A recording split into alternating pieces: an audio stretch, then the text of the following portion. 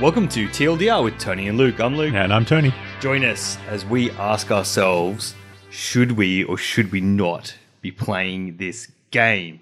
Yes. I think it'll all be revealed Yeah. as we work down our list for today. Yes. We've got a few games on the menu today. We've got 5 total. Yep. I'm going to start off with the one I think this applies to most controversially, Yes. which is High on Life. So morally, should you be playing this game? Can you separate the art from the artist? It's a question that we seem to be asking ourselves a lot more these days. Yes. If you're not aware, Justin Roiland from the creative director of Squanch Games, also involved in a bunch of other stuff.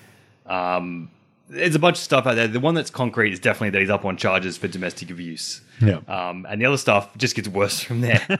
Domestic abuse is the least of his problems. Yeah.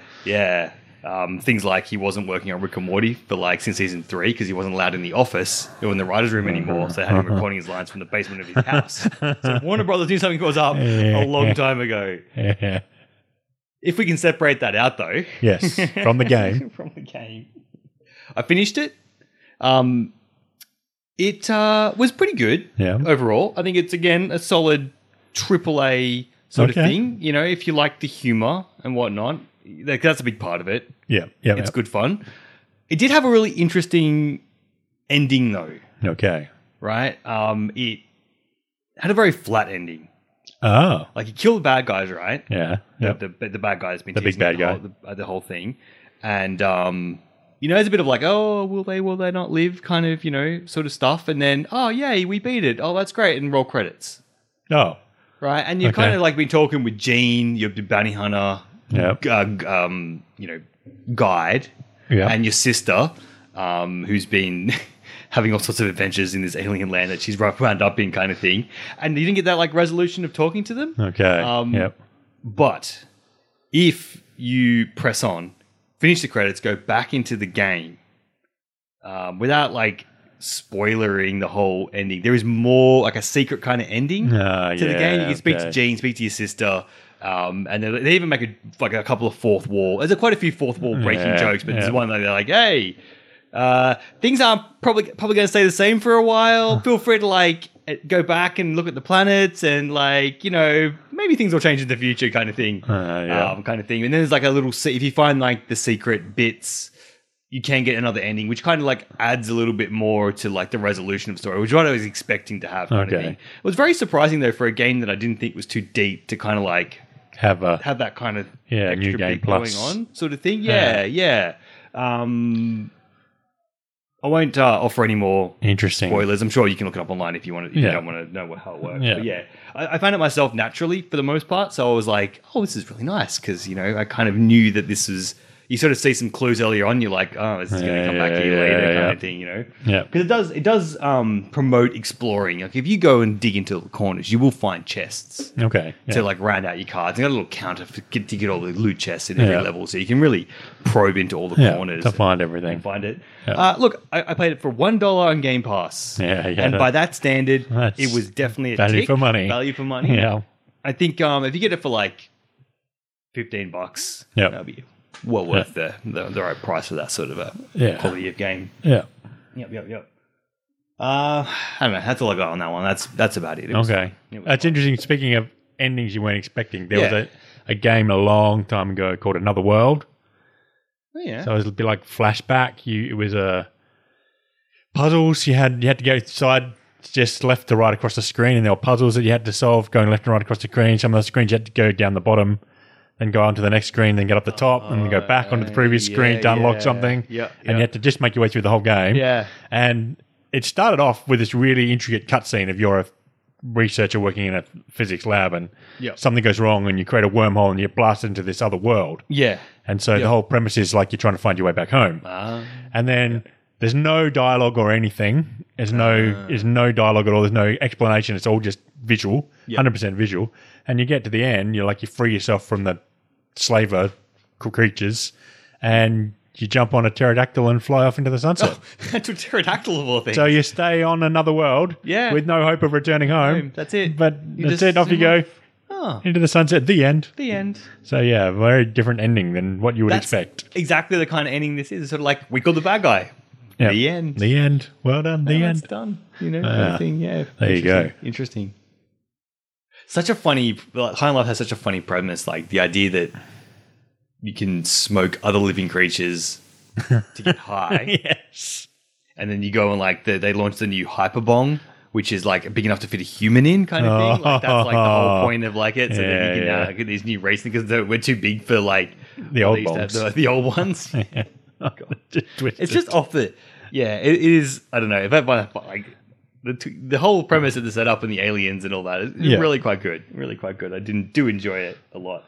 It's very adult though. Right. Like in a lot of ways, like Okay. apart from like obviously the massive amounts of drug use Yes. that kind of presented across the thing, but some of those movies that they play on the TV in the house, right? Oh, yeah. They have nudity in them, and that's in the game too, kind of thing. Right. So I just come back to the house, and there's this woman getting out of the shower. I'm like, oh, well, that's Okay. something you Fair don't enough. really see in video games these No. days, kind of things. No. Well, I mean, if my Steam, browsing through Steam that needs to be go by, you definitely do see this in video games. Well, quite yes, a you lot do. these days, but Yes. not That's not a specific type of game. not like a random one. Yeah.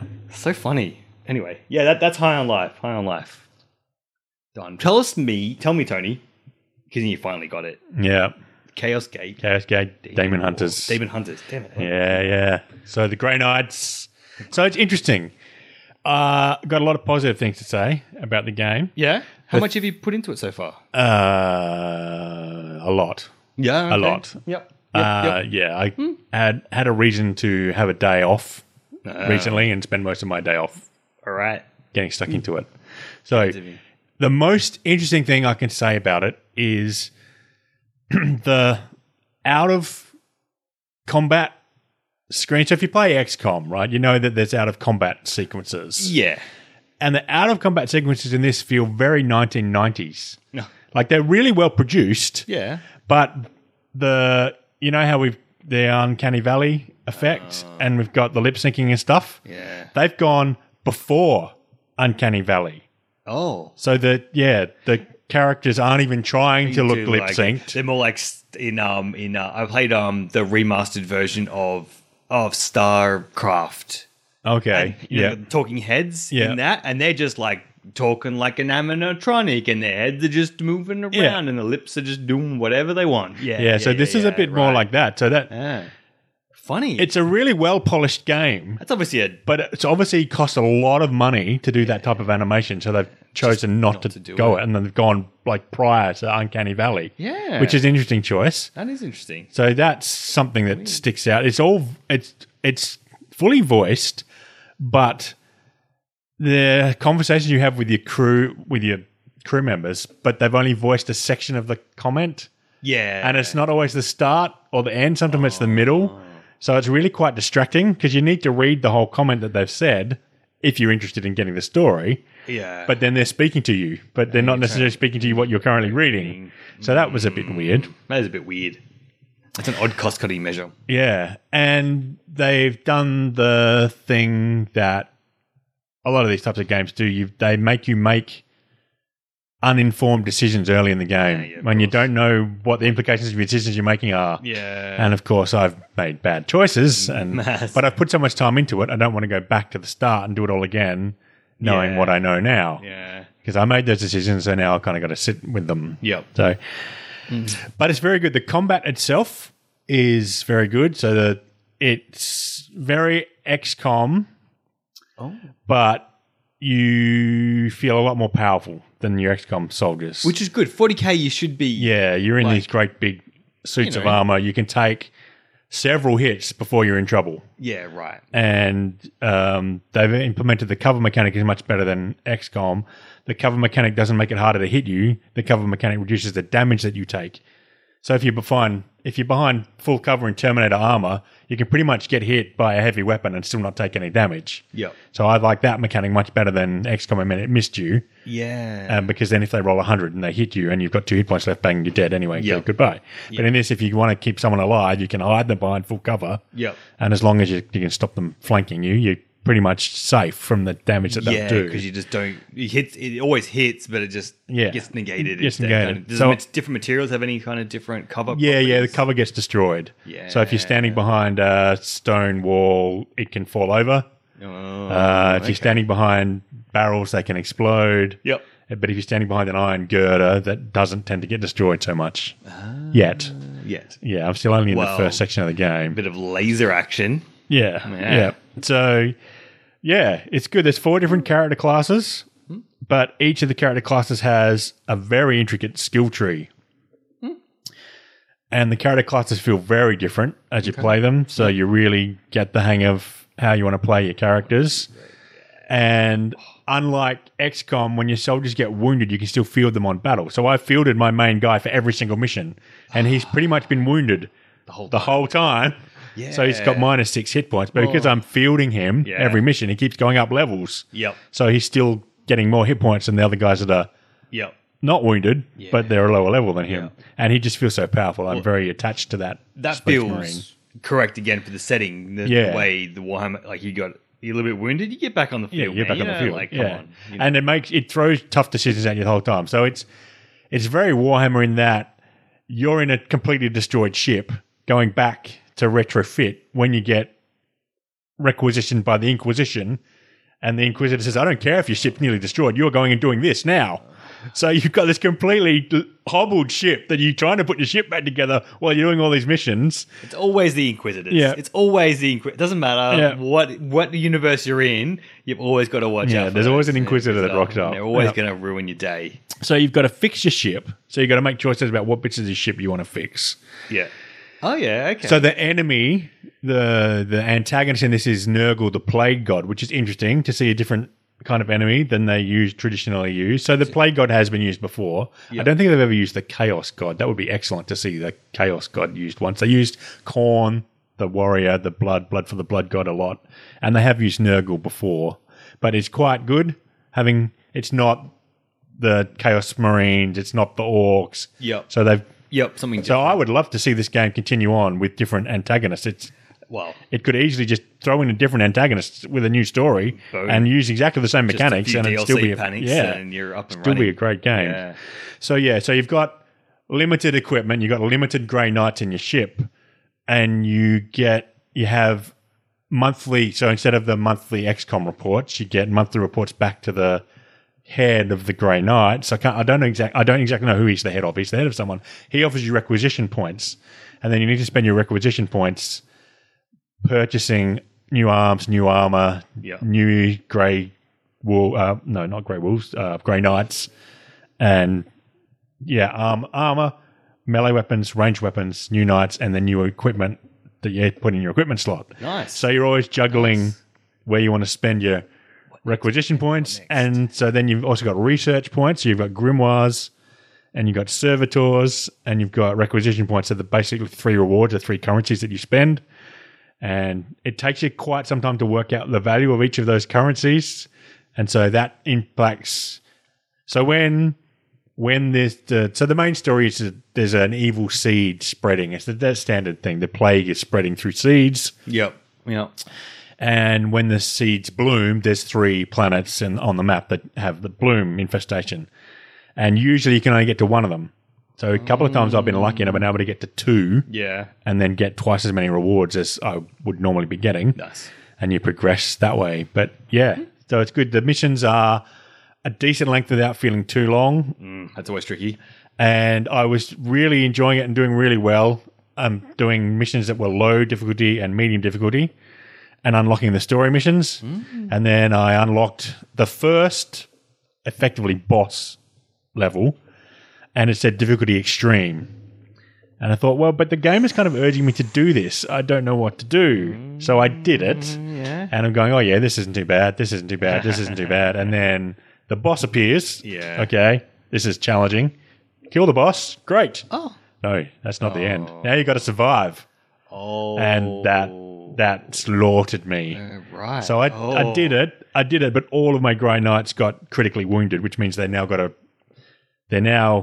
unable to go into missions, and they're going to have lost a leg or an arm or an eye or something. Okay. So that's where I'm at the moment, but I don't like that. I think the game wanted me to tech up a bit more. Yep. So I could actually survive these just hordes of plague marines and the other things that I can't remember the names of the other things that just keep swarming at you.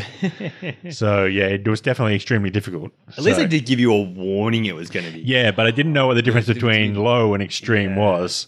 And I kind of thought, yeah, this is hard, but I'm managing it because I'm managing my troops really well. Yep. Yep. And then it went, sideways. So pretty much three enemies were spawning every turn. And you can, and that's with the boss as well. And the boss is like a demon, a huge demon.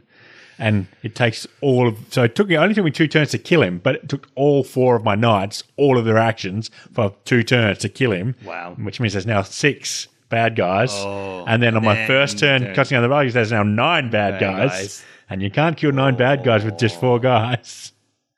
And then you had to run away to get under cover, and you can't keep running back because you got to keep the Inquisitor alive, because the Inquisitor, of course, is plugged into the computer, and she's got to get the data out of the computer, so you have to protect her. So, yeah, it was very messy. Cool. Yeah, so I really like it. That's a good mission, though, like having, like, you know, to fight up to the boss, kill the boss, then survive a wave, and then come back. That's a few different things. Yeah, there's lots of different mechanics going on. You know? Yeah. A bit of survivability, a bit of, like, high point damage for the boss. Yeah. So very good. Cool. I really like the character. The character customization is much better than XCOM. You really feel like even you got 2 guys of the same character class, they're completely different warriors. They fight completely differently. If one goes to the left of the tree and the other goes to the right of the tree, they fight completely differently. Right.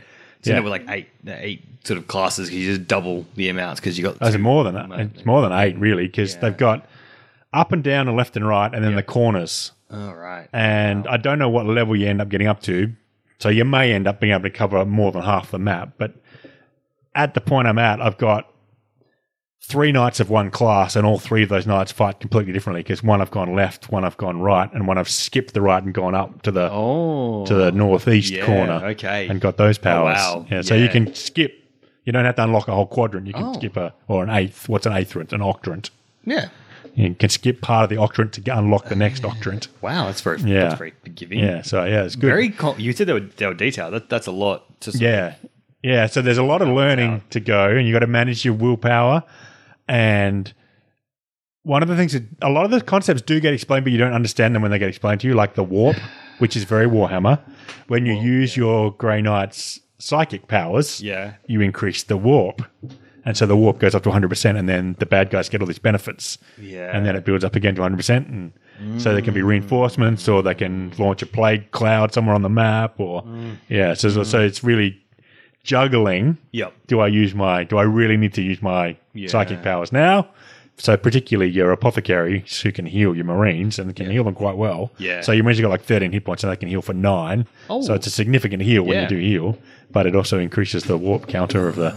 It's really good. Well. If you like XCOM, type games, and you like Warhammer, you're going to enjoy it as much as I have. It's very atmospheric. Yeah. The color palette is not the best, but I'll forgive them of that because it is the dark gothic. So the Grey Knights are predominantly grey and red. Yeah. And the Nurgle Plague Marines are predominantly dark green, light green, and purple. So the color palette is not... The IP kind of hampers the color palette. But it's good. Yeah. Awesome. And I've only just scratched the surface. I'm sure I've got significantly large number of missions to go. Yeah. How's the save mechanic? So the autosave is terrible. There's only one autosave, and it autosaves after everything you do. So you literally can't go back and action. Right. It autosaves everything. So even if it's your turn and you've moved 2 marines and you stuff up your marine with your 3rd marine, you go back to the end of the 2nd marine's turn. Yeah, right. So if you don't finish what you're currently doing, it hasn't saved it yet. But as soon as you finish what you're currently doing, it autosaves over the top of the autosave. And I couldn't find any way to increase the number of autosaves it keeps. It's obviously a bit of a... Sounds like they've sort of... It's sort of like got an Iron Man mode automatically. There is an Iron Man mode that you can choose that only has 1 save. Yeah. So I'm balancing a couple of saves. So I'm guessing the difference with what I'm playing in Iron Man is in Iron Man I don't have those couple of save slots. I've only got the 1 save slot. Yeah, it's not like it's trying to remove save scumming. Yes. Force you to make a choice and with a bit of an undo if it's sort of too bad. Yeah. Okay.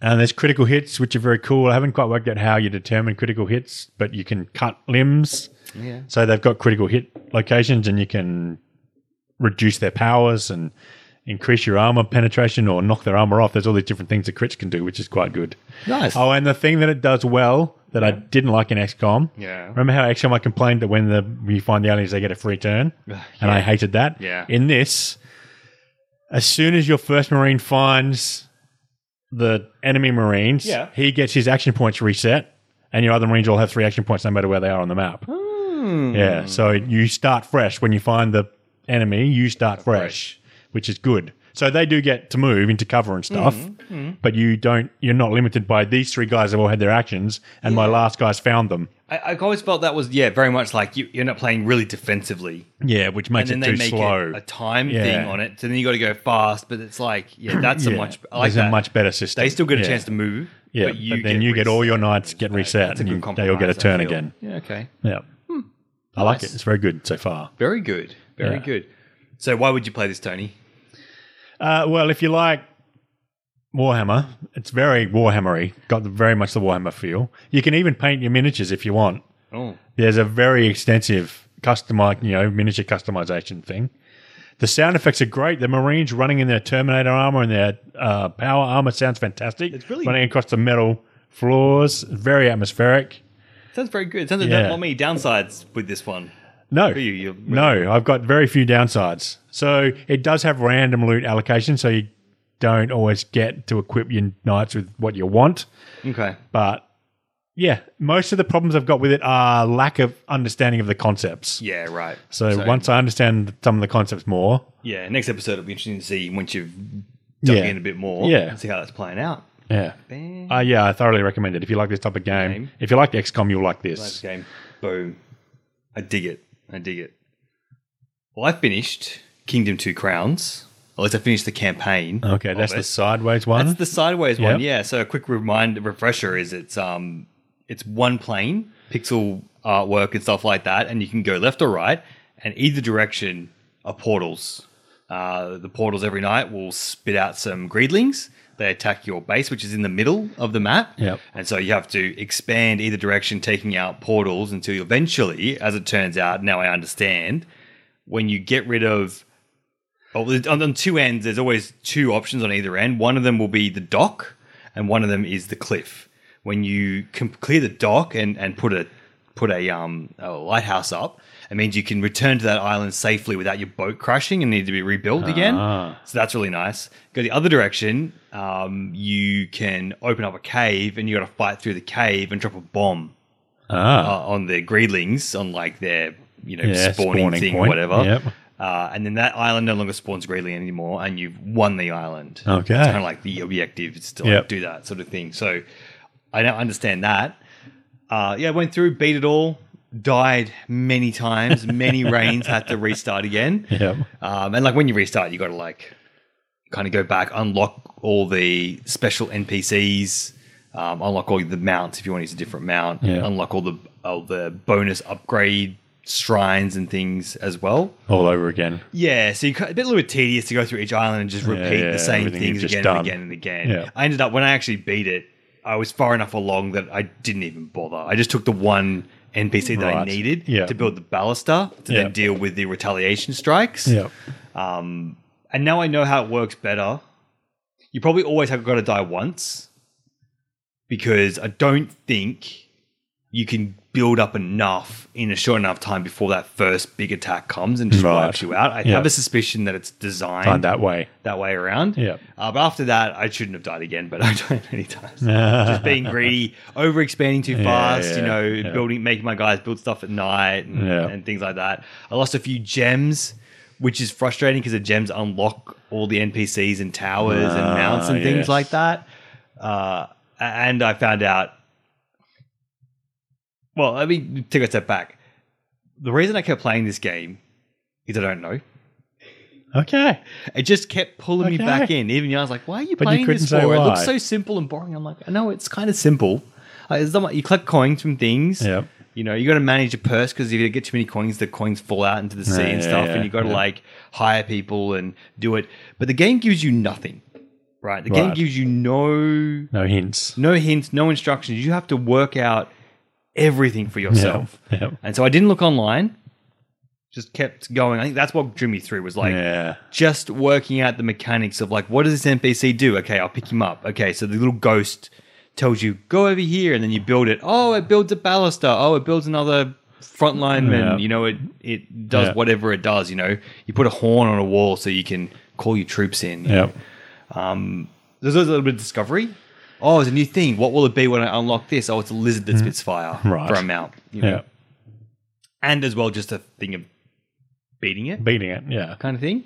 But I think at hard levels, it does get like a little bit resourcey kind of thing. You got to like really manage, you know, how many coins do I have? Do I want to hire people or do I want to things? Yeah. Once you get to the point where you start having farms that start pumping out coins, it's more just a race of trying not to be too greedy and taking too much land at once kind of thing. Because you got the resources, but you can still only build can't defend it. a certain amount of time. And once you build that wall, all your troops move up. And so if they move up and you haven't got enough defenses, they all defenses die. fall down. Well, not all die, like some will die. Because what happens when a greedling hits a unit, they drop their weapon or tool or whatever it is they've got. They then run back to safety themselves. If they get hit again, they become unhired. They're like unhired creatures. You got to like rehire them with a coin and then buy them things. If you kill the greedling, they'll run back and pick up their tools off the ground and go back to what they were again, kind of thing. So, but yeah, you lose a lot of things. You then got to rebuild again. If you have a cascadey kind of tedious thing stuff to deal with, but yeah, so the discovery thing, I think, is what really kept pulling me back in again and again. Yeah. The one thing that did get me, though, that I'm annoyed about is with the gems, there's an NPC that shows up with a chest that has a gem icon on it. Yeah. And you put a gem in there. Yeah. And then you can go to them and give them one coin. And the chest opens. And a gem falls out. Except the first time I did it, I think I put a few in there. And nothing happened, and I left, and came back later, and then I did it and opened. I got all these gems out, and I'm like, I thought it was some sort of like gambling thing. Like, right. Yeah. if you have extra gems, you can get. Well, no, it's just a storage store. system, Yeah. obviously. And I'm like, oh, that was. I ended up spending a lot of time running around with all these gems in my bag, and the gems take up physical space, so you can't hold as many coins. Yeah. And if you get hit by a greedling, you throw coins out. They've got no coins. You throw gems out, and they steal the gems, and you can't unless you can't go get and them beat the crate. If you die or something like that, there's some rules around it. You can't get that gem back. Yeah. And there's only the exact amount of gems in the world that will unlock all the things. Yep. Like, oh, that was so silly. I could have. I mean, I just did sit down like one try, and it wasn't a huge deal or anything. But it's frustrating. yeah. I like this. It was pretty chill. You know, it doesn't ask a lot of you, sort of thing. And the graphics look fun too. The graphics are fine. They're very detailed, nice Pixel graphics. Yeah, and like when you get hit and your crown falls off, it slows down. It goes, when your crown goes ting through the air, and you're like, oh no, ding, and it goes, you know, it's all like really dramatic. And the Greedling gets it. It goes back to full time, and that Greedling just runs away with it. And then it's like, no crown, no kingdom. And then you fail and you start again, kind of thing, because you got to have the crown. It's fun. I think. I don't know who it's for. I don't know what sort of. I guess it's a roguelike base builder kind of thing. If you like upgrading and building things, kind of thing. It's almost a mobile game. Okay. I feel like you could play it quite easily on a phone. There's nothing that would stop you from enjoying it on the go, kind of thing. It'd be like a perfect mobile game kind of thing. I definitely rate it. If you like discovery, if you like having to go into something and not really knowing too much about it and learn and have to work it out, kind of thing, you know. It's fun. I did go and read the wiki though to work out all the things that I missed, including that gem thing, the gem storage thing. I'm like, oh, that was so obvious. That was so obvious. And there's like a bell, you know, and stuff, and I didn't work that out till ages because I just was impatient and stuff. And it's like, oh, this would have been really handy if I'd understood this stuff. But I think that's kind of that'll come back and try to me. I think that's kind of the part of it. But yeah, I think I kept going back to it, kept wanting to play it. Yeah. And not knowing why I wanted to play it. That's quite good. I think it definitely tickled that discovery element that I do enjoy, kind of thing. And the continual apart from when you die, the continual progression of Yeah. like once you upgrade all the walls to their maximum thing, then they're It's done. finished. Even when they get destroyed, you get to when you rebuild it, they rebuild as At that the level. top thing. So Yeah. you do, even though you got to rebuild stuff, all your buildings, other buildings are still there. It's just the walls you got to Yeah. sit down and but then rehire everyone again, kind of thing.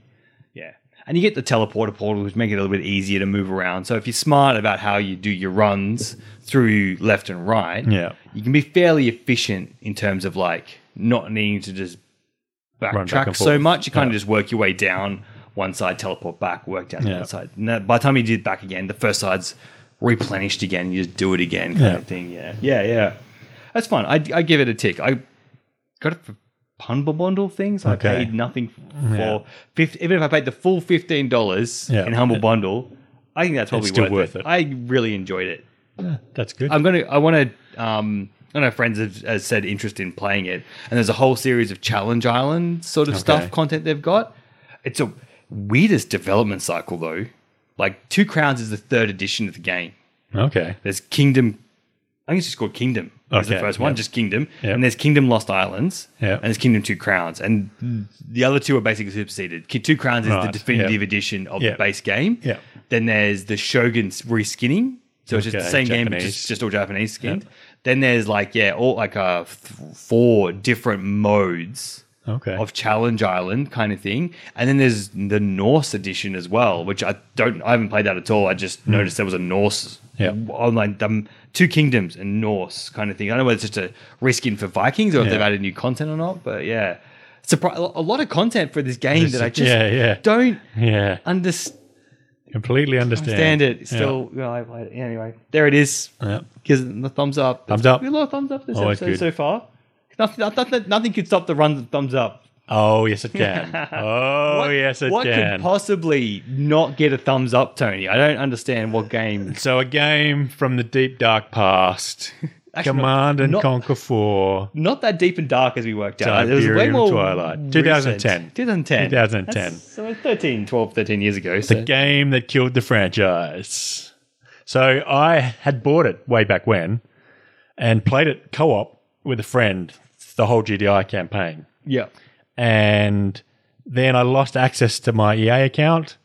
And I created a new EA account to play Anthem with. Oh, okay. And I finally unearthed my old EA account. Right. And changed my email address, which is what was stopping me being able to use it. And reset the password. And then bang, lo and behold, I could get back into Command and Conquer Tiberium Twilight. Yeah, right. So I'd never finished the Nod campaign. So I Yep. thought, I'll get into this. I'll do the Nod campaign as well. So why?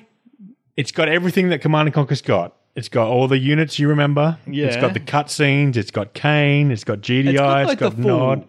full voice, a fully Yeah, fully acted voiced. Yep. thing. It's all there. Talk about like difference between Chaos Gate and Command and Conquer in terms of cutscenes. One like Yeah. rubbish thing. It's like, we'll get a person. Yeah, or we'll put them on a get camera. known actors. Yeah, and we'll film known that's got actors. Yeah. I'm starting to Uh, remember this. It's being, got yeah. MacGyver in it. It's Oh, really? got Kari Wurr, who was on Sliders. Yeah. I think it's got one of the guys out of Battlestar Galactica. Yeah, one of the guys out of Battlestar Galactica. It's got Tim Curry, Frankenfurter from Rocky Horror Picture Show. Tim Curry. Man, Tim Curry. Got some really famous people in it. He did one of the voices in Gabriel Knight, Sins of the Father. Oh, I yeah, had no okay. idea who he was, but I was taken with his voice Oh, he's acting in that. I fantastic, didn't know yeah. who. I wasn't later. I He's- realized he's so good. Yeah. Yeah. Oh, yeah, and Yuri from Command and Conquer Red Alert was the... Oh, what's his name? It's very European, his name. Like very Transylvanian. Yeah. He's from Flesh from Frankenstein. I can't think what his name is now, but he was Yuri in Yuri's Revenge, Red Alert 2, Yuri's Revenge. So yeah, they got some really famous actors to do the full motion sequences, which is very interesting. But so this has the full motion sequence. It's got a branching storyline. Yep. But where this departs, they definitely tried something new. Where it departs is where it absolutely falls down, completely 100%. Yeah. So you don't build a base anymore, and you don't have to mine Tiberium anymore, and you don't have to worry about all of that sort of stuff. You have crawlers. So you can choose one crawler, a offense crawler, a defense crawler, and a support crawler. The crawlers all work differently. They're all pretty much the same thing. You deploy them and they become a base. You can pack them up and they can move around the map. And as you level them up, they can return fire. They can fight. And the support one's a flying ship. And the offensive one is a great big walking howitzer cannon. Okay. And the defense one's got a shield and a little pew pew pew gun. Yep. So they match their themes as they're walking around the map. Okay. But the problem that they've got is each one of those bases, each one of those things deploy different units. Okay? Oh. So yeah. So now you no longer have to build a mobile factory to build your mammoth tanks and your scorpion tanks and whatever else, all your different tanks. You've got the defense crawler's got one tank that's defense focused, and the offense crawler's got another tank that's offense focused. So the mammoth tank. And the new mammoth tank, the Mastodon, which is basically a Star Wars Imperial Walker. But you have to be deploying the offense crawler to get access to that. So it's really, really hard to learn how to fight with the units. So what I've ended up doing, I looked at my past play records, I just ended up using the offense crawler all the time because I worked out how to field the offense units and was just fielding the offense units. You kind of just created like three. You turn one faction to three factions. The three factions. Now you can swap your crawlers throughout the match.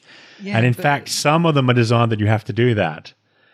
But yeah, it's got rock, paper, scissors mechanic. And it's got the whole, some airships can only attack the ground, and some ground units are really effective against the air, but they're crap against other ground units. You can't run over the infantry like you used to be able to. I remember that with the tanks. You used to run over the infantry. Yeah. You can't do that anymore, so that's gone. God. But the biggest mistake they made... Okay, it's more. Yeah, more. This is the biggest mistake they made. There's 20 levels. So you get ranks. You get ranked, and you earn experience points that's just to get ranked. Like the Warcraft 3 kind of heroes thing that rank up, or is it? Yeah, I guess. But the units and the structures are locked behind the rank levels. Oh, so you don't even... Which is fine, except I played through the entire Nod campaign and there's 20 levels, okay? Yeah. I got up to level 11 and finished the campaign. Without even getting all the units. And I only just got over half the units. And that's only half the units. Does that count for the different... No, GDI's got their own experience tree. And then the three crawlers, have they got all levels, or the ranking? No, the rank's consistent across all three. So they all unlock equivalently. But, yeah. What? So a bad progression system. A progression system doesn't need to be one. Yeah. And an unnecessary division of the factions. I thought when you said crawlers, I thought you were going to say you have 3 crawlers that are active at all one time, but you build them and you've got to No. That would be an interesting thing, like a change on the base building and building miners maybe, but And so that's bad that you finish the campaign and you still haven't leveled up. So, and if you want to play the multiplayer games, it uses your rank from the single player campaign. So you got to do it twice effectively before you can even 4 times before you, because you got to do it twice with GDI and then twice with Nod. And if you try and play any online games and they're level 20 and you're level 11, they'll destroy you. Like the Mastodon tank, the Ant Walker is just incredibly powerful. The multiplayer immediately killed the multiplayer. Why would you ever need to link the single player to your multiplayer stuff? It's stupid. So the co-op was interesting because it's designed for there to be 2 human players, so it really does throw stuff at you. Okay. And one human can't manage it. Yeah. But I read a lot of reviews that said, if you're thinking of playing the campaign single player, don't. Oh, yeah. And I agree. It's dumb. So I finished off the GDI campaign again because I was level 18 on GDI when I picked it up again. So I wanted to get those last 2 levels. Yeah. But because I was level 18, it was just so easy to wipe the floor with the opposition. Oh my God. So I just redid the final mission 4 times to get up to level 20. More than time wasting to unlock the Mastodon tank. And I just wiped the floor with them. That's the worst thing a game can do, is just literally steal your time. Yep. And then in the final Nod mission, you kill all of the Nod stuff and you send Kane. Kane's actually an alien that's been on Earth this whole time. He's been on Earth for 2 millennia and he wants to go back to his home planet. And that's what the Skrin Towers are all about from Command & Conquer 3. Remember, they introduced the Skrin in Command & Conquer 3. The Skrin are not a playable race in Command & Conquer 4, but the Skrin's infrastructure is all still on Earth. Yeah. And so you activate the Skrin Tower and Kane goes in and teleports back to his home planet. Right. And that's random. That's Kane's yay for Kane. But once that happens, then this experimental GDI bomber appears. Oh. And completely destroys all the other nods. So you're playing with 3 computer-controlled nod crawlers. Right. And this bomber appears and destroys the 3 computer-controlled crawlers. And then you have to destroy the bomber. Right. But, of course, the bomber flies. Yeah. Which means you have to use anti-air vehicles. Mm-hmm. Okay? Mm-hmm. So I've got my offense crawler. And I'd hijacked 8 mammoth tanks. You can hijack stuff when you nod. There's a unit that can hijack stuff. Yeah. I'd hijacked 8 mammoth tanks. And as you remember, mammoth tanks have got the missile racks that can shoot in the air. Yeah. So I thought I'd give that a try. So I couldn't. Oh, yeah, you're restricted. You're very restricted on how many units you can build. Very restricted. You've only got 60 command points. And the top tier units take 6 or 8 command points for 1 unit. We're command. not building a big army. No, so you're not building a big army. So I had these mammoth tanks. And correct me if I'm wrong though, but Command and Conquer versus StarCraft, Command and Conquer's always had a larger army pool. Yeah, you could just build the support buildings. Just build as many of the support buildings as you want to make your army bigger and bigger and bigger and bigger. Cool. Yeah, this has not. No, you've got no capacity to make your army bigger if you want to. So mammoth tanks get destroyed by this bomber, and I think, okay, I didn't really understand the mammoth tanks anyway because I'm playing Nod. Yeah. I'll try this unit against the bomber. The unit. So there's a tank that shoots in the air. I built 8 of them. Yeah. Because they take time to build, and then send them up against the bomber. Everything's going well until the bomber decides to drop bombs on them. Yeah. Then they die instantly. Yeah. So, and then I thought, I'm using the wrong type of crawler, so I destroyed my offensive crawler, set up a defensive crawler, and set up all these turrets around the tower that it was trying to control. Yep. It just flew away from the turrets and then started trying to control another tower. You can't move the turrets, and if you move the crawler, it powers down the turrets. Yeah. So it wasn't like you could set up turrets around each of the things that it wants to control. It's just going to fly away from whichever one you're... So, okay, defense crawler's not right, so destroy the defense crawler, get up a support crawler, which has got the aircraft. The support crawler has all the aircraft units. I see. Yep. So I built all the aircraft units. The most powerful aircraft unit I had only shot ground units, so that was no good. So I built 20 of the little ones and flew them off to get him, and he's got a shotgun attack. So he hits like 15 of the 20 with each attack. So they all got blown up in seconds. So then I actually ended up going back to the offense crawler and just built lots and lots and lots of these tanks, sent them out. They do 5% damage to them before they get destroyed. And I build 8 more, send them out, and just was rich. Are you supposed to be a higher level and have access to more tanks? Well, it'd be certainly easier if I was higher level and had access to more tanks. Certainly. More units. Yeah. I would have had the support. So that's the highest level support aircraft is basically an anti-aircraft carrier. So I would have had access to that and just sent that out after it and destroyed it. Because I was only rank 11, I didn't have access to any of that nice stuff. So, I mean, it's certainly a point of like, you want to like unlock units as you go through those early campaigns to give you a chance to like learn how the units work. You should definitely have everything unlocked by the time you finish the campaign. For sure. Yeah. For sure. Come on. And the graphics are worse than Command & Conquer 3. Oh, that's pretty bad. Yeah. And so all in all, it's just a thumbs down. It really is the game that killed the franchise. Yeah. They tried something new, so good on them. They tried something new. It still felt like Command & Conquer, but it was just terrible. Just bad choices. Yeah, just bad choices. But I don't know, just everyone telling me, I'm like, oh, that doesn't sound good. Yeah, no. So I applaud them for doing the co-op. So they did that in Red Alert 2 as well. You could play co-op and you could play the missions with a friend. And that was good. You each controlled your own base and your own units, but at least you were working together to defeat the computer. I guess it's probably not that not necessarily the game was bad or not as good as it should have been, but also in the age when that came out, RTSs definitely weren't on the up and up anymore. No, they're already on their downward RTS really decline. haven't come back in the same way even since then, kind of thing. I'm not surprised that. It was the death knell of the franchise.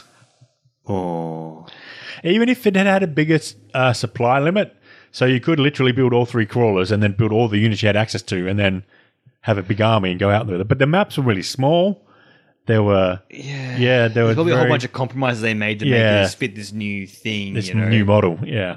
I don't think getting rid of base building is necessarily a bad thing, but the other stuff, I feel like you should have been have at least 2 of those crawlers out at once. Yeah. And you definitely need more than like what for the big units, you know, what's You it, like so 100 8 to 10. 8 to 10 of the big units you could build before you hit your supply limit. Which is ridiculous. You need all the other pieces in there to like make the whole thing work. Like it's just that's not It's not cricket. Oh, and your Uh, units leveled up, and as your units leveled up, they actually got better. So then you actually worried about keeping your units alive, like but that, then you're though. micromanaging. I don't like that. Yeah. I didn't like it in Warcraft 3. Yeah. My RTSs need to be Yeah. about building units. Yeah, and throwing the them units into don't get better, so you don't mind losing individual units. I think that's what makes it more fun. Yeah. I think the whole hero thing. I know StarCraft had like hero units. Yeah, but they were like, but they were. the normal units had 80 hit points, and they had 800 hit points, so they Yeah. were certainly much easier to keep alive. Yeah, that's it. They were more there for the story thing, more than Yeah. the actual gameplay Yeah. kind of thing. Yeah. Yep. Interesting. Well, that's a bit of a retrospective. Yeah, yeah. And And just because you can play it doesn't mean you should play it. And you can't buy it. It's not on No, Steam. yeah, Well, I mean, okay. like, it might be elsewhere, but you can't Yeah. buy it on Steam. That's And pretty... you can't get it on the EA store either. I tried to find it on the EA store. Yeah, right. Yeah. You know what's bad? When all the stuff that yeah. Steam has on there, you can't You get still- this one. yeah, Like, you they're not can't, even listing it up for sale. Yeah. Oh. So I was Yeah, right. contemplating getting Nod up. So I was contemplating getting Nod up to level 20 to try out the level 20 Nod units. Yeah. Because the saving grace is the second to last mission of Nod Yeah. actually uses GDI units, which are linked to your GDI level. Oh. So I could absolutely blitz that level because I had level 20 GDI units. Yeah, right. So I could have kept doing that mission and blitzing it and got up to level 20, but then I discovered Chaos Gate. So yeah, which is... I'd rather spend my time playing doing Chaos that Gate. than just redoing something to see a couple of extra units that you should have been seeing Yeah, already. should have been able to see. Never finish a campaign before you unlock everything that's available. What is That's- that? That is yeah. That's a boneheaded decision. That's a very It boneheaded really is. decision. It Yes. really is. Yeah. But one good thing, I can say one good thing about it. Yeah. It did have a video library of all the video clips you'd unlocked. Oh, cool. So you could actually go back and watch the whole story and remind yourself of the whole story was at the going end. on. Yeah. Which was good. It seems like it's not bad because it was rushed or they cut things. Or, No, it's literally it's literally only bad because of the gameplay decisions they made. on That it. is literally the only reason it's bad. kind of It's a AAA game. It feels like a Command and Conquer Yeah. game. They just made bad gameplay decisions. and no one apparently got called on it. Yeah. No one said, This is this isn't terrible. fun, dude. This Isn't fun to play. Yeah. It's possible that they only ever played it multiplayer, which is more fun to play. It is possible that they only did that, but I would imagine someone was responsible for checking the campaign and how the campaign played single player. And that's the other thing. Because there were 3 different crawlers, and each of the crawlers have 12 units, I think, so there's an awful lot of different unit types in the game. I don't think they planned each mission to be able to be beaten by each specific crawler. Yeah, right. Some of the missions were planned to be beaten by one specific crawler. Yeah. So if you weren't playing that crawler, you didn't have the right units to win the mission. Yeah. So That's weird. That's what a weird choices that is. it was. How that Anyway, would shake out in multiplayer. It feels like that would be nightmare fuel. but we need to end the episode on a positive note. We do. So Tribes of Midgard has been getting much playtime in this house. It is fun. okay, that's It good. is fun. You have the same kind of Kingdom to Crown discoverability Yep. about it kind of thing. Like you can go online and look it up, of course. It's all there. But I feel like the gameplay and the emergentness of just exploring the world and finding things leads you down the path of optimizing your run kind of Okay. thing. So far we've cleared 2 of the ancient bosses. Okay. So far, we did this. Took us 2 goes to get the serpent one down, which is the season 2 boss. Okay. Because I guess we're a bit more familiar with what we might need and how to get it and get ourselves geared up. To get to that point, kind of thing. Everyone's kind of optimizing where you put your resources, where you move them. Like someone picked a starter kit, so they had the materials to get the quarry going day 1. Okay. Because cut stone is such a bottleneck. Yeah. Having that day 1 means as deliveries are coming in more, you have more resources, as you Yeah. need them, kind of thing. Just did feel like you're exploring the islands, you can build a boat, sail around, and just have 2 people sail around, unlock the shrine, then everyone raids the teleport island to and it. Yeah. takes it out, kind of thing. what was nice too with this run, we tried to do the Serpent boss first time, got crushed, took about a third of its health down kind of thing. So we're making progress, but we ran out of healing stuff way too soon. So we all just respawned back at the shrine, did a round of gearing up kind of thing, and then made a second charge at it. And we got in. Not only was our loot there from last time when we died, not that we needed it, but it's nice it was there. The boss was still damaged. So it didn't reset or anything like that. I'm like, oh, that's so refreshing. It's a persistent world. No, we didn't have to start all over again. So you can chip away at it if you want to. If you wanted to, we could have it was too late. It was already day 13 or 14, which is where it goes to full night and you get constantly attacked. Yeah. So by that stage, the run's over. So I was like, either we do it now or we don't. Yeah. It probably would have been better knowing that boss to probably have used more ranged weapon and gone into that spec instead. But we still managed to get it down. Do you know what a ranged weapon is? Isn't it a melee weapon that you throw at someone? I think so. Yeah. I think so. Yeah. I think it's when you take your sword and you throw it at the I think that's how that works. Yeah. The bows are actually not too bad if you spec correctly and you have the right set of runes. There's a few builds that do actually do heap of damage kind of thing. But everyone else, we have one range person and the rest of us are all just melee kind of thing, But yeah, it's just there's a survival mode you can play, which is sort of boring. Okay. Yeah. I don't know. It's sort of it's all the same stuff except that you don't have a village anymore. Yeah. You can build your own. You can build your own teleporters where they're all fixed in the saga mode. You can, rather than having 4 people or 5 people that you talk to do things, you've got to actually build a bench for each thing that you want to build. It's fine. But I think for that kind of a game, they're a better example. I'd rather play Valheim for that kind of base building experience than I do this one. I think the roguelike one, where you have this sort of time pressure is much more fun. Yeah, because then the whole streamlining of what they got for the gameplay makes more sense. Yeah, because it's all time pressure. You don't want where I kind of want a little bit more of that grindy stuff in the single slower player, so it's a bit more, going feels more a bit more surviving. Sort of thing. I think though every time you kill a boss in survival, it gets more difficult. Okay. And there are a whole series of challenges to do in survival to unlock a bunch of gear and stuff like that. So I'll probably do a bit of it just for that, but didn't really grab me. I don't feel any desire to play the survival one. I'd rather get a bunch of people and play the saga version. The saga mode. Yeah. I think it doesn't have too much longer, only because we'll do all the content and that's probably all there is to do. Yeah. There's a few achievements kill Fenrir in less than 8 days. Yeah. Which I think is doable. If we wanted to do that, we probably could do that. But, once you do those, I don't see there's no reason to do it again. I don't think so. Doesn't have a lot of legs. Yeah. I don't know. I guess a lot depends on how much do you want to play a game, maybe kind of thing. We've done quite a few runs now. I don't know if there's any tracker to tell you how many times you've done it. But this learning part of doing this and working out the best way of unlocking the bridge and getting to the bridge and getting there and doing that stuff and making sure that, if we're going to do this, then you need to make sure you do some events and you've got to make sure you go do some quests because otherwise we don't have the bits and pieces that we need to do the thing, kind of thing. And optimizing that is a lot of fun, really enjoyable game for sure. And I don't think as well, what's nice is there are good differences in the roles. While everyone can do damage, the DPS classes do outstanding damage. And the seer, a support class with the healing stuff it does and the 1 second revives, very valuable at the same time as well, without feeling like they're useless and they can't contribute or do anything. Very nice. Definitely gets a thumbs up. It's a thumbs up for 2 reasons, I think. One is just discovery. In the same vein as two counts, just playing a game with that going in blind and just bashing your head and learning all the different bits and pieces. A lot of good fun. And second, why can't I cut down this tree with my forehead?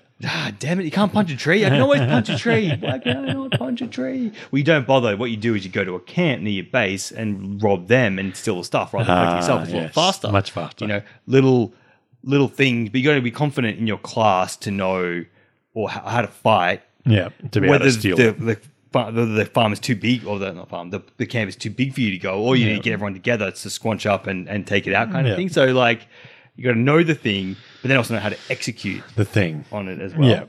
And the second thing is, I think it's just it's really clean to play. Because they've just stripped out so much of the nonsense work to make this work. It's super fun to sort of just go, I take all my stuff and I just throw it in the chest, and there it is. You know, when you're upgrading your bases, it just pulls from the chest. Straight out of the chest, yeah. Nice and easy, you know. Yeah. Like that sort of stuff is quite enjoyable.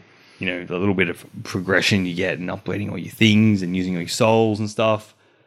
To get the hammer that I want to use, I got to spend 1 million souls. Only 1 million. Yeah, I'm up to 293,000 so far. Close.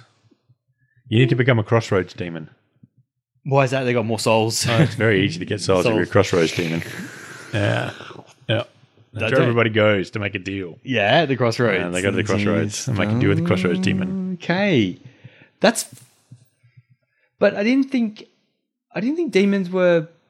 I've not read enough Warhammer 40k to like understand a lot of like. No, that's not Warhammer. That's like just general mythology. Oh, just general mythology. Yeah. I thought you were as a Chaos Gate. No, just general mythology that you make a deal with a demon on a moonless night on the at the Crossroads. But that's only a single human soul. I need millions of souls here, people. Yeah, millions of people. There's millions of Crossroads across the world. That's true. And everybody wants something. Yeah, I think I wait for them to die though. Before you no, you're a demon. You get the soul straight away. You put a loophole in that contract, baby. There's some small print. Yeah. Yeah. Usually it's only a year that they have to wait before they get the soul. Okay. Yeah. Okay. I guess then you might have intergenerational deals as well. Might be very lucrative. Yeah. Get 100 generations. Yeah. That could be profitable. Yeah. So you want this woman to fall in love with you and have lots of babies with you. Okay. You get to keep your soul, and so does she, but I get all of your children's souls, and all of their children's souls, and all of their children, so on and so on. Yeah, there we go. And you make her extremely fertile. Demons, tricky. Yeah, tricky. Tricky little critters. Just hunt them down and take them out. Stab them with a chainsaw. But then you won't get the souls. You need another 707,000 souls? Something like that. Yeah, that's a lot of souls. Yeah, it is a lot of souls. You get it depends. It depends on lots of things. I think like 30,000 souls in a run. Okay. You know, kind of thing. I guess like if you play survival as well, you probably ought to get a bunch there as well. What's nice is like everything you do gives you a soul. You know, cut down a tree, pick up a log, kill something. You know, obviously... Other things have more souls. Like you kill a Jotun and you get over 1,000 souls. Oh, yeah. Just from doing because they've sucked other people's souls into them. I guess so. Or they're so powerful that they just have more souls to give kind of thing. And I think like the ancients also have lots of souls and things like that. So I think if we started to like do multi-ancient kills in one run. You'd get a lot of souls. Yeah, kind of thing. And then we start spending our golden horns. So my only problem with games like that is you spend so much time grinding for the thing that you want. By the time you get the thing you want, you're usually sick of playing the game. Well, it's a bit... so you don't get that as much in this because you unlock everything every time you play. Okay. So you move through the tree pretty quickly. And if you know what you want and you kind of know how to get it, like, for example, right, if I want I usually do a hammer, two-handed hammer. And there's the feral 1, 2, and 3 feral hammers, which are all just stone and other low-level object boss, enemy types of things, right? They're usually really easy at level 3. If I want to go for the lightning stuff, then I need Linnorm spikes. They're the dragons that you can find. Mm-hmm. Go kill dragons, for sure. What's better is find a sorcerer, buy sorcerer's maps until you get a sorcerer in the right biome, and then just go buy them with souls directly, and you get your hammer so much faster. You'll definitely kill some dragons along the way while you're doing it, right? But you can supplement that with buying. So it's about learning the quickest path, and you'll get that stuff. Where the grind does come in, as you mentioned, is that when you kill a Joe, you get a horn. If you fight, they drop randomly, you get a horn. You kill an ancient, you get a horn. Yeah. So on and so forth. Those horns are then used to unlock runes, starter kits, some weapon recipes, and things like that. So I spent money. It was probably not worth it, but I spent like 23 horns to get an ancient map starter kit, so that you start with maps to the bridge, to the beacon, to what are the other ones are. Yeah. Immediate as soon as you start the game. So you have that directional Yeah. stuff to go for. You know where you've got to go on the map. You're not just running around randomly kind of thing. So yes, there's a bit of grinding to get some of those tiers. The Million Souls achievement gives you the level 3 Lightning Hammer. Mm-hmm. So if I want that, I need to deposit 1,000,000 souls. So that is a huge grind, relatively speaking. You know, it's a big one. So there is, like you say, there are lots of grindy bits in that kind of stuff. I guess like there are season rewards. So if you play the season, you unlock all the stuff now, and then it goes into the store for horns later on, sort of thing. So there's a bit of grindy there as well, like playing it again and again. But in terms of when you actually start a round, it's more about how many people you got. Yeah. The more people you have, the faster everything, the more fun it is, the faster everything goes. You level up everything a lot quicker, you know, and that kind of stuff. You know, get a bunch of people together, go raid a cave, because every time, because loot drops for everyone. Yeah. If you find one cave, get 4 people to go into it, that's enough resources to get like the farm up and running immediately. Yeah. Kind of thing. So it's about kind of like a little bit of. So it encourages you to play with more people. Yeah, for sure. I think it really does, you know, that kind of thing. I think if you're playing it solo, I do think it would be less fun. It's not the game for you. Yeah. It may be. Oh, okay. Like, I mean, I don't know. If you like headbutting a brick wall over and over and over yeah, again. I think the survival mode would be more like what you'd be doing. Yeah. You know, you get that, you give a persistent world. It lasts for the entire season. Yeah. You get stack loads of season rewards, so it's not like you're stuck with Ever mode to unlock the tree. The track. The track unlocks with Ever mode you're playing, which is nice. I think if you like the idea of a kind of this sort of game, this sort of survival game that is still a little bit streamlined, even in that mode, it's not too bad. I'm not a huge fan of the isometric view, though. That kind of puts a downer on it for me. I like my survival games to be a bit more immersive, a bit more like being in the world. Yeah. Third or first is fine. I'll take either one, but isometric, not so much, where I find the saga mode is a lot more combat heavy. So you need that isometric view. I think the isometric works better for that. You know, this kind of combat is fine in isometric. It's more like a Diablo kind of thing than it is like a Valheim in the survival. I feel like the two differences there. Yeah. Because, with saga mode, you've got to go. Yeah. The more time you spend in that base running around is less time you're exploring the map, getting sorcerers, finding things, go, you know. Yeah, so I dig it. I think it's fun. If you got enough people to play it. If you got enough I think that's the thumbs up and thumbs down. Yeah. With All Mate Tribes of Midgard. Certainly better than bloody CNC 4. Yes. I think Tribes of Midgard is objectively a good game, even if it is a bit limited in its total life cycle. Which, I mean, I finished High on Life and now I'm not going to play that ever again. So that's got a limited sort of cycle. I guess maybe there's a little bit of a expectation these days of games as a service that just go on forever kind of thing. That's not this. It is. They are adding new bosses all the time. So you can always come back every season and just do the new boss and then put it down again, which I think some people do. It'd be fine. You know, we'll probably do the same thing once I think there's we're at season 4 now. So we've got 2 more bosses to kill, which might take us to the next season, and then there'll be another boss to kill, and it'll be 5 bosses. That's a bit to work through, I think. Yeah, for sure. That's it for this week's thumbs up, thumbs down. So 4 thumbs up, 4 thumbs up, 1 thumb down. Yeah, or 3 thumbs up, 1 thumb down, and 1 thumb sideways. I think Tribes of Midgard's a bit situational on how many people you got to play with. I think High on Life's a single player game. Kingdom 2 Crowns is single or co-op, so you've got an option there. And I think single player is totally fine for that. Chaos Gate's single player. Yeah, single player. CNC, you're not going to play that anyway. No. And Tribes of Midgard is, if you've got at least 3 people, I think is the minimum. Oh, okay. Yep. Yeah, 3. Because I think mostly because when you're doing the defend, you've got 3 gates to defend. Right. So you need someone at each gate. Yeah, or at least I think with 3 people, 1 can defend. If you get up and up, 1 person can defend, and the other 2 people can still be exploring. Yeah. And I think you need at least 2 people always exploring, trying to get to places, because otherwise, and as well, you run 3 people go into a cave. That's enough resources, I think, to unlock one of the farms that you need as well. So I think 3 is the minimum. We've played a few with 2, and that's okay. 3. Or 10. If you get 10, I don't know how you control 10 people and get 10 people to kind of converge on something like that. But even if you got 6 of the 10 people would be more than enough. And the to other really, four like, just doing their own do whatever thing. they want. They're just like running around kind of thing. That would be okay. Yeah, no Yeah. problems. Yeah, definitely. All right, until next episode. Thank you, Tony. Thank you, Luke.